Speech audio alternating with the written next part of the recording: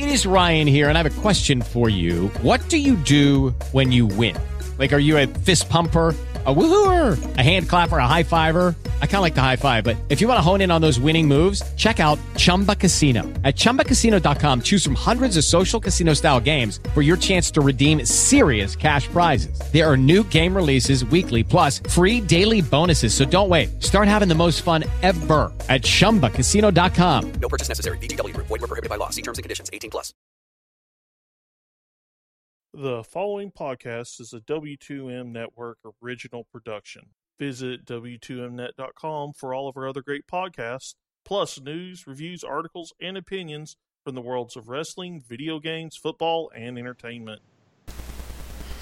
Good evening, everybody. It's that time again, and welcome to the Arena Bowl Tuesday version of This Week in the AFL. I am Eric Watkins. I'm going to be piloting the ship tonight, but don't you worry, not flying solo. I have beside me Mr. Connor Aikman. Connor, how are you doing tonight? I'm doing great, Eric. How about you? Pretty good. Had a couple of weird balls thrown at me today, but thankfully I was able to make a couple circus catches, get everything arranged. Always Perfect. Good. So, as we creep up on the 30th championship game of the Arena Football League, it's around the time to where the league announces the postseason awards. We've already heard Playmaker of the Year, Kendrick Ings, deservedly. We have just named Receiver of the Year. Let me go and look back at that. Joe Hills, I believe, right? That's right, Joe Hills. Yep. I wanted to make sure because I have my notes a little bit scattered here, but again, with what he's done with the record-breaking touchdown streak, deserved. But there are a few other awards left to be dealt out here, so we're going to be spending tonight's episode talking about those. Now, for starters, let's get with what's already out of the way. Playmaker of the Year. Now, Kendrick Ings, part of an immensely talented receiving corps in Tampa Bay, and also a major driving force on special teams. I'm somewhat uncertain about who the other candidates were, because to me, Ings kind of won this going away. Oh, same here. Of course, I had the chance to watch him all season long. Kick returning, much improved this year. You know, he returned kicks last year for the Storm. Big time improvement this year. And, of course, he was even more of a threat as a wide receiver. So I'm trying to see, is there somewhere that lists the candidates, or I don't think they gave us a list, but No, I haven't seen him. I can definitely see. I mean, it's a perfect award for him because, you know, like we said, kick returning and wide receiver, he can do it all. He had a couple onside kicks that he returned back. He had balls off the net. He had long, amazing catches in the end zone for touchdowns. Actually, just won the playoff game, I remember, against Cleveland. So, you know, pretty fitting for him to win that one. Oh, absolutely. And if you look at his totals, especially the kick return came and in all-purpose yards, I mean, it was him going far and away. Now, what's really intriguing is with him winning Playmaker of the Year, I would think he was also in contention with Joe Hills for Receiver of the Year as well. I would think so. Joe Hills, set the AFL record, 81 consecutive games with a receiving touchdown, which is pretty crazy. But I'm not sure who else was on the wide receiver list of the year. I'm trying to look now.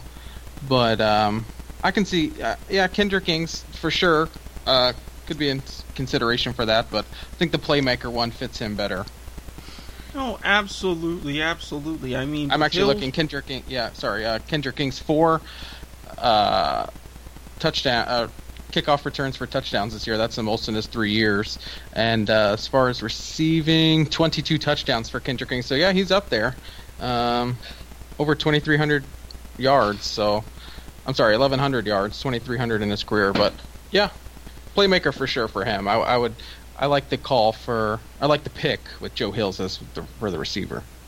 Absolutely, because I mean, even if you look at teams with Philadelphia, yes, you have McDaniel and SK. You look at Cleveland, Quentin Sims. It's just, you take away Hills from Randy Hibbard, you take away a big portion of that offense. I mean, yes, you can still piecemeal a lot together, but Hills was obviously signed to be the focal point, and he came through in spades. Absolutely. You mean the Storm were 2-14 last year? Joe Hills was with Jacksonville, of course, and then they go 10-4 this year, and it's the second greatest statistical turnaround in AFL history. So I mean, I don't want to. It's not a one-man team, but it's he has a lot to do with the Storm's success for sure.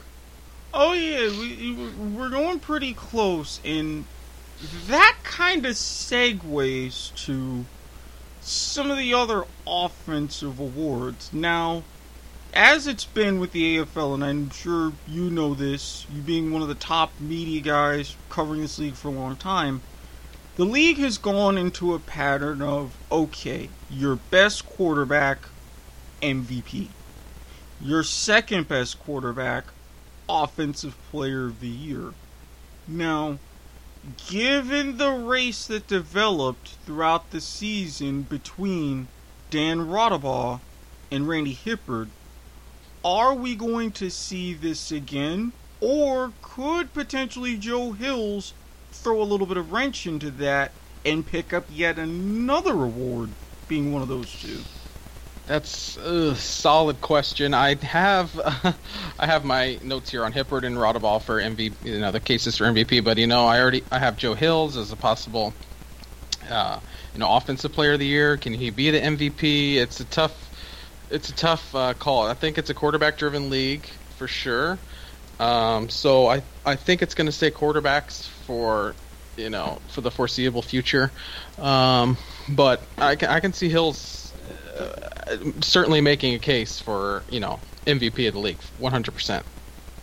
Yes, because again, with Hibbard, even though he had his first full healthy season, thankfully in quite some time, what he was able to do piloting that offense, completion percentage was just way up there. Again, he looked early and often to Joe Hills, with Ings and Lamarck Brown sort of being secondary and tertiary. But right, I'm always curious because, again, with Joe Hills and even the situation late in the regular season, with the suspension, with going to Jacksonville in the NAL, he still came back and didn't miss a beat.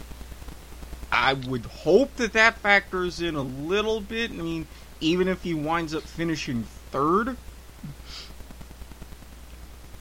Absolutely, I agree with that completely. The suspension situation was very odd. What week was that he left? I have it somewhere down on here that he wasn't really actually. Was he suspended? I don't think he was ever officially suspended by the league. Maybe he missed the one game. I think you're right. Actually, he was. I know. So he missed 2 games total. Was it? Because it was the one game that he played for Jacksonville, which was actually their semifinal. And then he missed that following. Right. Okay. Yeah. So that was an odd situation, but I agree with you. He should be right up there for MVP. Yeah. And this is something that, even if you look at the quarterbacks, really 1 through about 7, factoring in the different quarterbacks you had in Baltimore and Washington, okay, you could make a case for Arvell Nelson getting a few votes for what he did once he became the man again for the Gladiators. You can even make a case for Shane Carden, who Steven and I have discussed on past episodes, Rookie of the Year going away. I think he would get a couple of votes, but I mean, beyond that, there are a couple quarterbacks with the way that they played. I would take Joe Hills over them just about any day of the week. Absolutely. Agree. Those ones you just mentioned, Arvell Nelson with Cleveland, looking at the rest, and I don't see anyone beating Hills on here. So I agree. Yeah, and kind of tying into that, we mentioned Shane Carden. Is it still a formality at this point? Are there going to be any other surprises for Rookie of the Year? Because for what he did going and taking over for Cartwright at the beginning of the season, and how Baltimore performed, leading an upset over Philadelphia, breaking their undefeated streak, and even though he went out with a concussion, ended his season prematurely, they weren't quite the same even going in the playoffs. I don't know if any other rookies that come close to having that much of an impact as he did. No, I completely agree. He has my vote going away for that award. I'm looking at his numbers now, and they're really not too...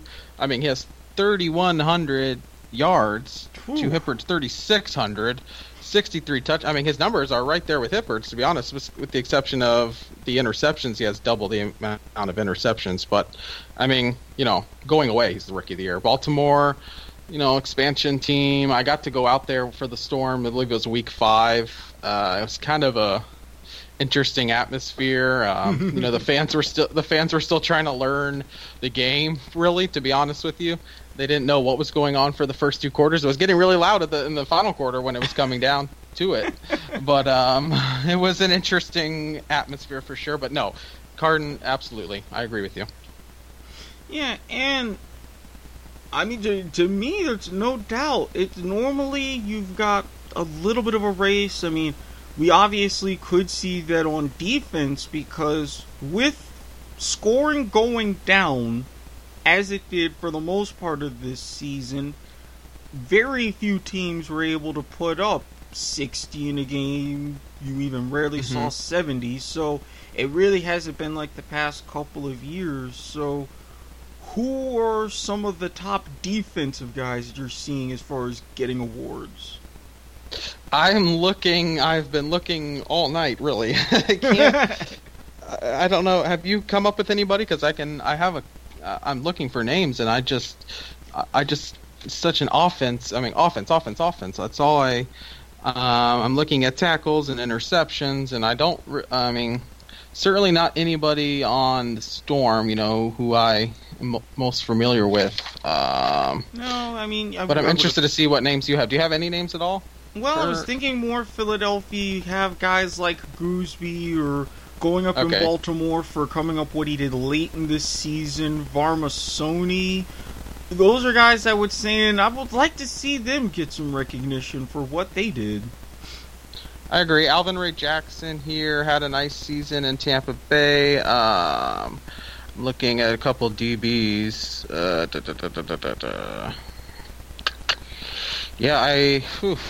It's tough. It's a tough award because there's not much defense played. Let's be honest. So that's a tough one.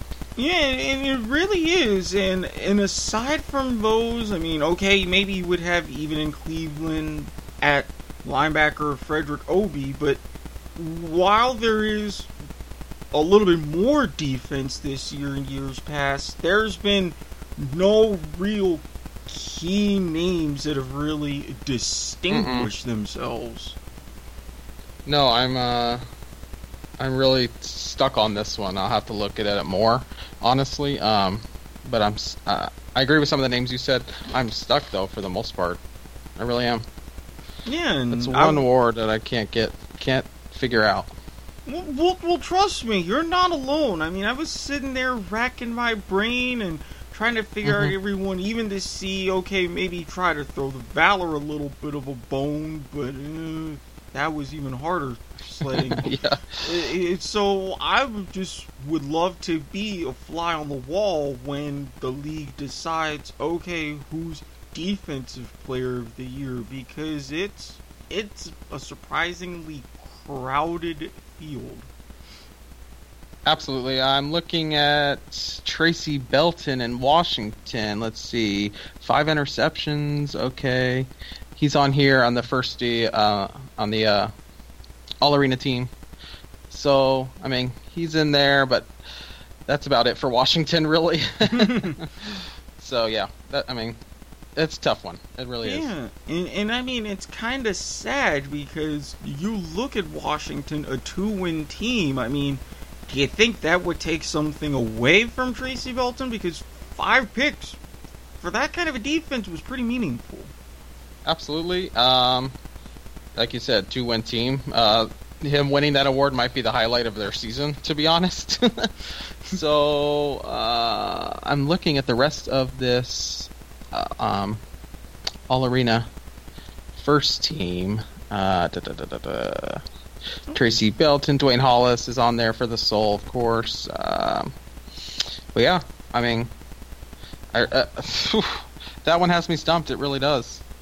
Well, I mean, yeah, I completely forgot about Dwayne Hollis. Oh boy.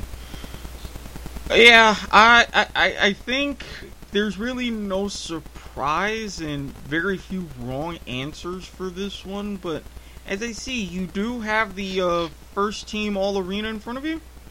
I do. I'm looking at Dwayne Hollis, 7 picks this year. 2 of them returned for touchdowns, so not bad. Not bad I am at all. looking. No, I am looking at the first team, yes, though.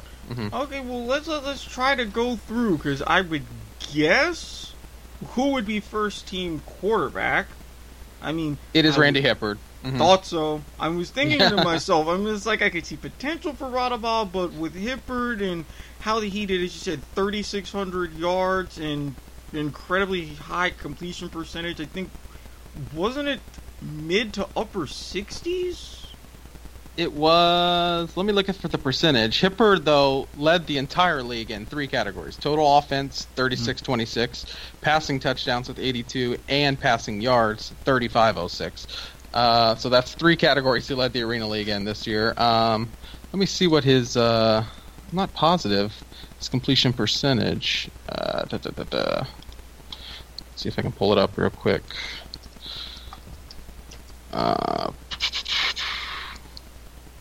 I was actually looking at his stats from last year when he was with Orlando, and he nearly doubled all 3 of them. The total offense, passing touchdowns, and passing yards. Like, just a total... I mean, he nearly doubled all of them. So, I mean, outstanding season from him. Let's look at completion percentage. 66.4. Yep. Yeah, I was spot on, because I know he's usually between a 65 and 70, and again, I knew when Tampa Bay had brought him in, I thought to myself, okay, if he can stay upright and healthy, which he did, and he had to run a little bit too, this could be a very dynamic team, and this just proves it. Now, I'm hoping for wide receivers, Joe Hills, I would obviously put him first team All Arena. I would kind of consider Quentin Sims as well. Maybe even T.T. Tolliver from Washington, so... Neither of those guys. Sims is on the second team. Really? He is. And I don't see T.T. Tolliver on either team, surprisingly. Wow. Yeah, I do not... I'm looking, scanning again. No T.T. Tolliver. I think he did have, by his standards...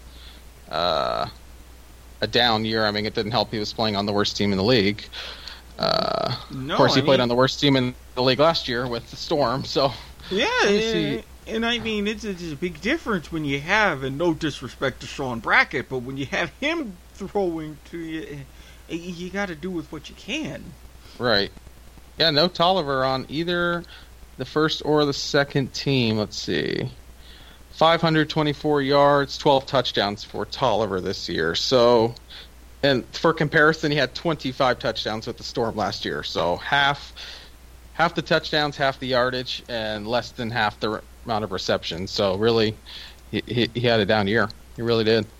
Yeah, you feel bad, and especially for what he's done in his career, closing in on 15,000 yards, and you look at all the span of all the professional football, you're talking top 5 all time in that category. Oh, yeah. So Yep. It's a little bit of a shame.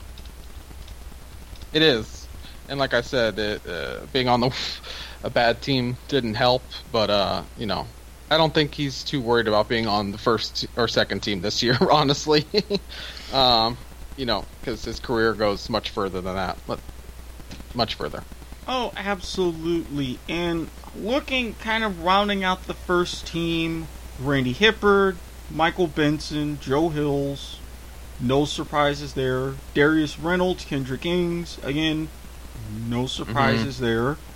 Ray McNeil, Wayne Tribune, and Anthony Parker along the offensive line. Now, Parker, kind of confused about, because I know between Eric Meyer, Brackett, a lot of those quarterbacks were getting not so much beat up a little. Yeah. Yeah. I wanted to try to be nice, surprising. but they were like, they got beat up a bit throughout this season, but I'm wondering if each team just had to have a representative on there, because if you look at it, it's Tampa Bay, Philadelphia.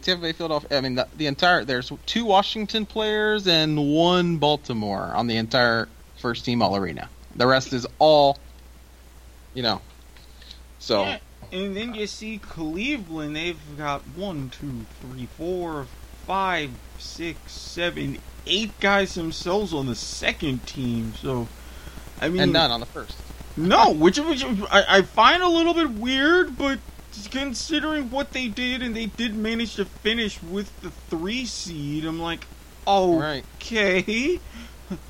Kind of a little quirk there, but definitely kudos to them. And this kind of shows, and this is another one of those things that Steven and I have talked about. Imagine if Arvell Nelson were given the reins again week 1 like he should have been. It may have been a different season for sure. I mean, absolutely. He was I know his numbers don't really show it in the playoff game here last week in Tampa, but he was impressive. He threw 1 pick, and it was on the final play of the game. It was just one of those, Hail Mary, the game was over, and that was his only pick. But we actually, all of us at the game, were very impressed with him during that game. So, you're right. I think it would have been a different season for them. Yeah, because I mean, even with that, yes, they struggled, but they still managed to get to 5-9, hung tough with Tampa Bay for really 3 quarters in their semifinals. So you figure, even if you would just split those 2 opening games, that's at the very least 6-8, maybe even 7-7, and then who knows? Right. Looking at his numbers now, I mean, how many games did he end up playing total for them? Let's see. I don't know if it'll tell me on here. I want to say 12, because it was Shane Boyd in the opener, then Tanner Marsh, then finally Arvell Nelson the rest of the season. Okay. And, Arvell Nelson completed 64% of his passes, 61 touchdowns. So, Yeah, I mean Gladiators kind of take note, because you've got something good, just leave it to him. Yeah, next year's starter, for sure. Yeah. And now, as we are wrapping up, we're going to wrap up the show tonight. 2 things to kind of bring everything in perspective. We mentioned it earlier, the MVP race. Who do you see winning? And also, who do you see as Offensive Player of the Year? Okay, all biases aside, I have Randy Hippard as the MVP. Like the 3 stats I gave you earlier, leading the league in total offense, passing touchdowns, and passing yards, doubling his stats. It's something about Hippard I actually want to point out. The comeback wins. I mean, I have 4 written down here, and that's just off the top of my head. Cleveland twice, on the road at Baltimore, and on the road at Washington. I mean, all 4 of those games. We're talking the last minute of the game, 1 minute warning. He leads the Storm to win all 4 of those games. And there was more, but that was something we didn't see from Hippard in the past when he was first with the Storm. Not at all. His first go around with the Storm. So, only 8 interceptions. It's Hippard for me. The MVP for me is Randy Hippard, and then Offensive Player of the Year, I have Joe Hills for, the 81 consecutive games with the touchdown. That's the record. He's just too much of a threat not to do it. I think it's. I don't even think it's really that close, to be honest with you. So Hippard, MVP. Rodaball makes a great case. I mean, I'm looking at his numbers too. Threw a couple more interceptions than Hippard. He's beaten Hippard every time he's faced him, I believe. But I'm gonna go Randy Hippard MVP and Joe Hills Offensive Player of the Year. Now, before I say that I definitely have to agree with you, and again, following Tampa Bay myself, all biases aside, you bring up an interesting point with Rodaball. He's beaten Hippard every time he's faced him this season, but yep. There was one thing that I noticed with Rodaball, especially from the middle of the season on. He kind of fixed it towards the end. Rodaball was prone to very slow starts.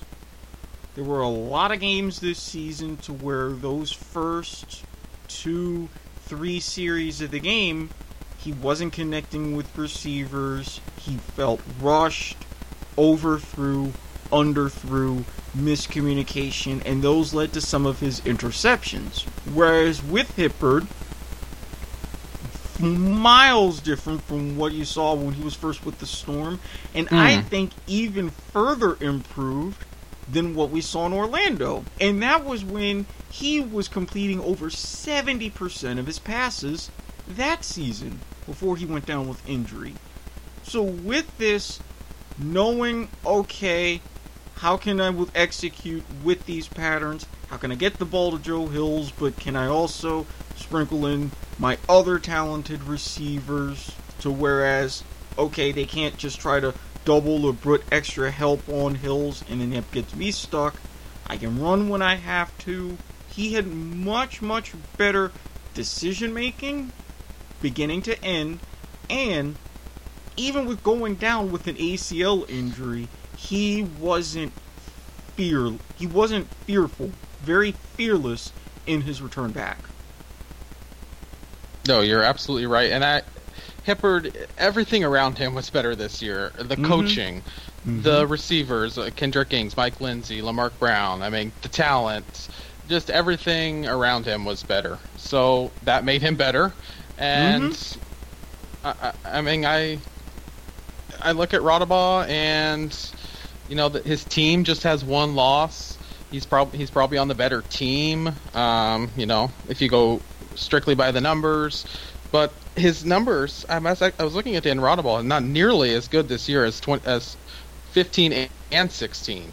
So but still great. So it's close. It's definitely close, but you made good points as well. So I think it's Randy Hippard. Yeah, and I have to make that same case for even with Offensive Player of the Year. Dan Rodaball, with the good core, bringing back just about everybody, with a good coach in Clint Alzell, and that'll be the last award that we get to before I ask you one big question and then we wrap things up. He had those sort of measured expectations. Okay, this is what we've seen. This is what you can do. So we figure, you can go ahead and do this. Just like a lot of people thought Philadelphia was going to be a good team. This dominant? Maybe not exactly, but coming up like that under the pressure, I think Joe Hills did just a little bit better.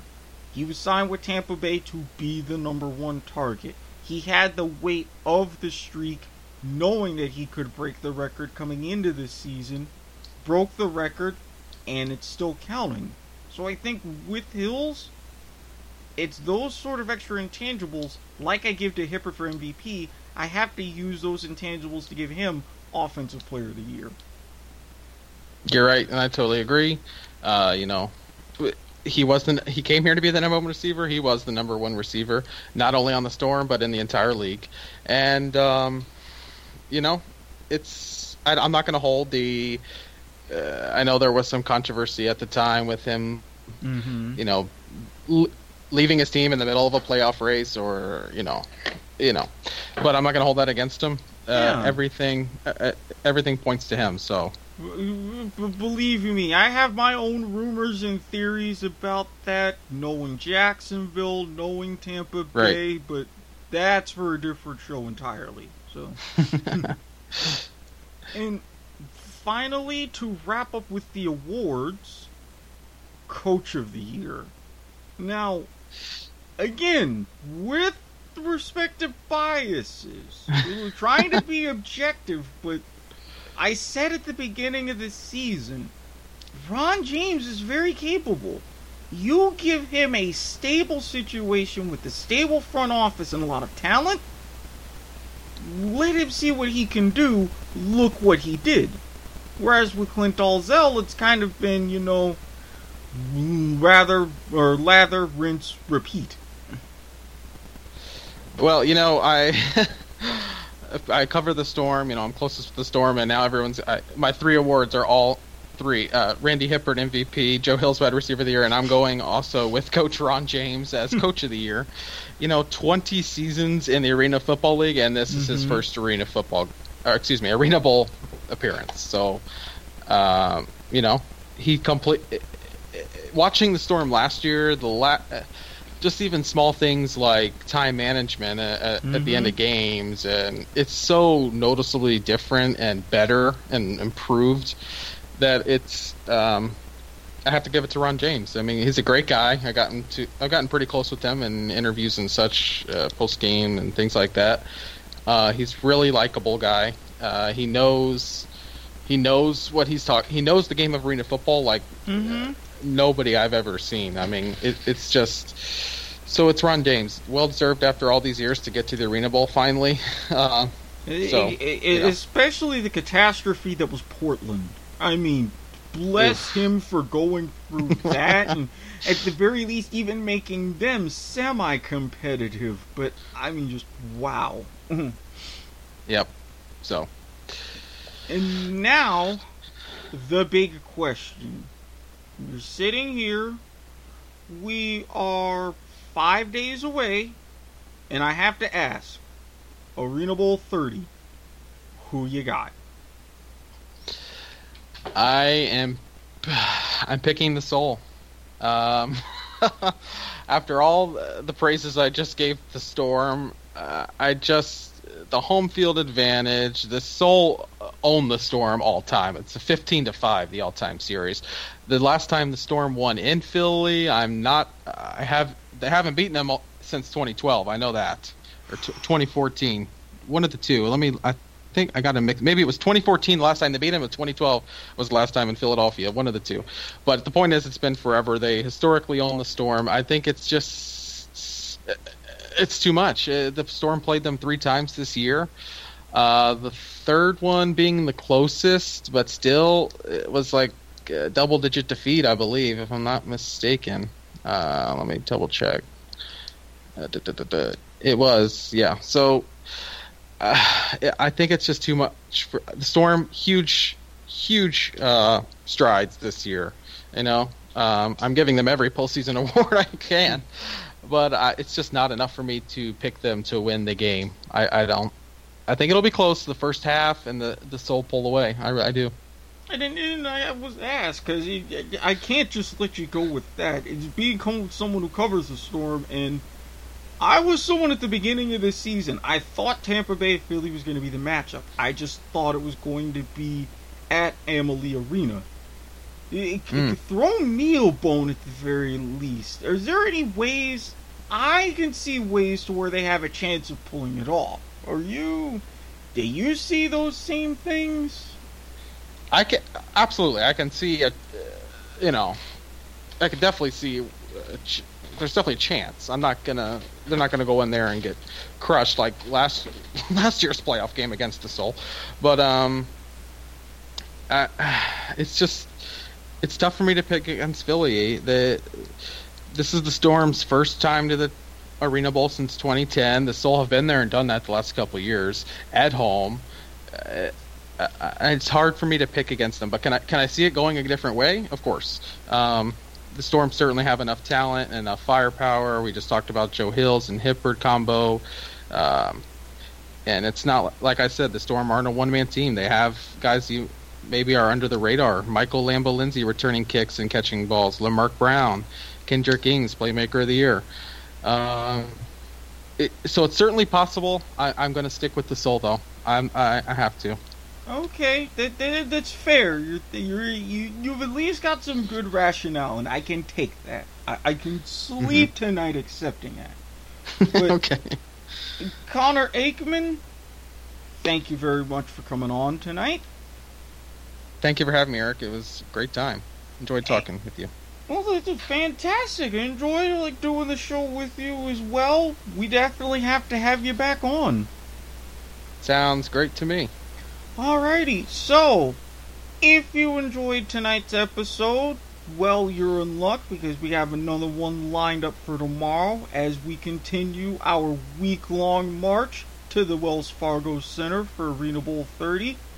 But if you're curious about this week in the AFL in general, iTunes, Stitcher, Spreaker, Google Play, we got you covered no matter what. And although you were listening, much appreciated. If you're curious about any other different podcasts, well, go to W2Mnet.com. We got wrestling, we got video games, we got soccer, which again, you'll hear me actually going off on a few more people.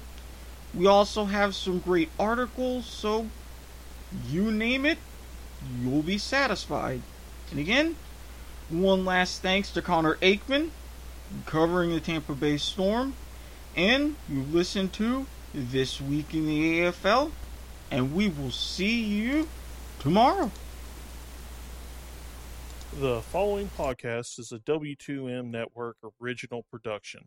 Visit W2Mnet.com for all of our other great podcasts, plus news, reviews, articles, and opinions from the worlds of wrestling, video games, football, and entertainment. Judy was boring. Hello. Then Judy discovered ChumbaCasino.com. It's my little escape. Now Judy's the life of the party. Oh, baby, mama's bringing home the bacon. Whoa, take it easy, Judy. The Chumba life is for everybody. So go to ChumbaCasino.com and play over 100 casino-style games. Join today and play for free for your chance to redeem some serious prizes. ChumbaCasino.com. No purchase necessary. Void where prohibited by law. 18 plus terms and conditions apply. See website for details.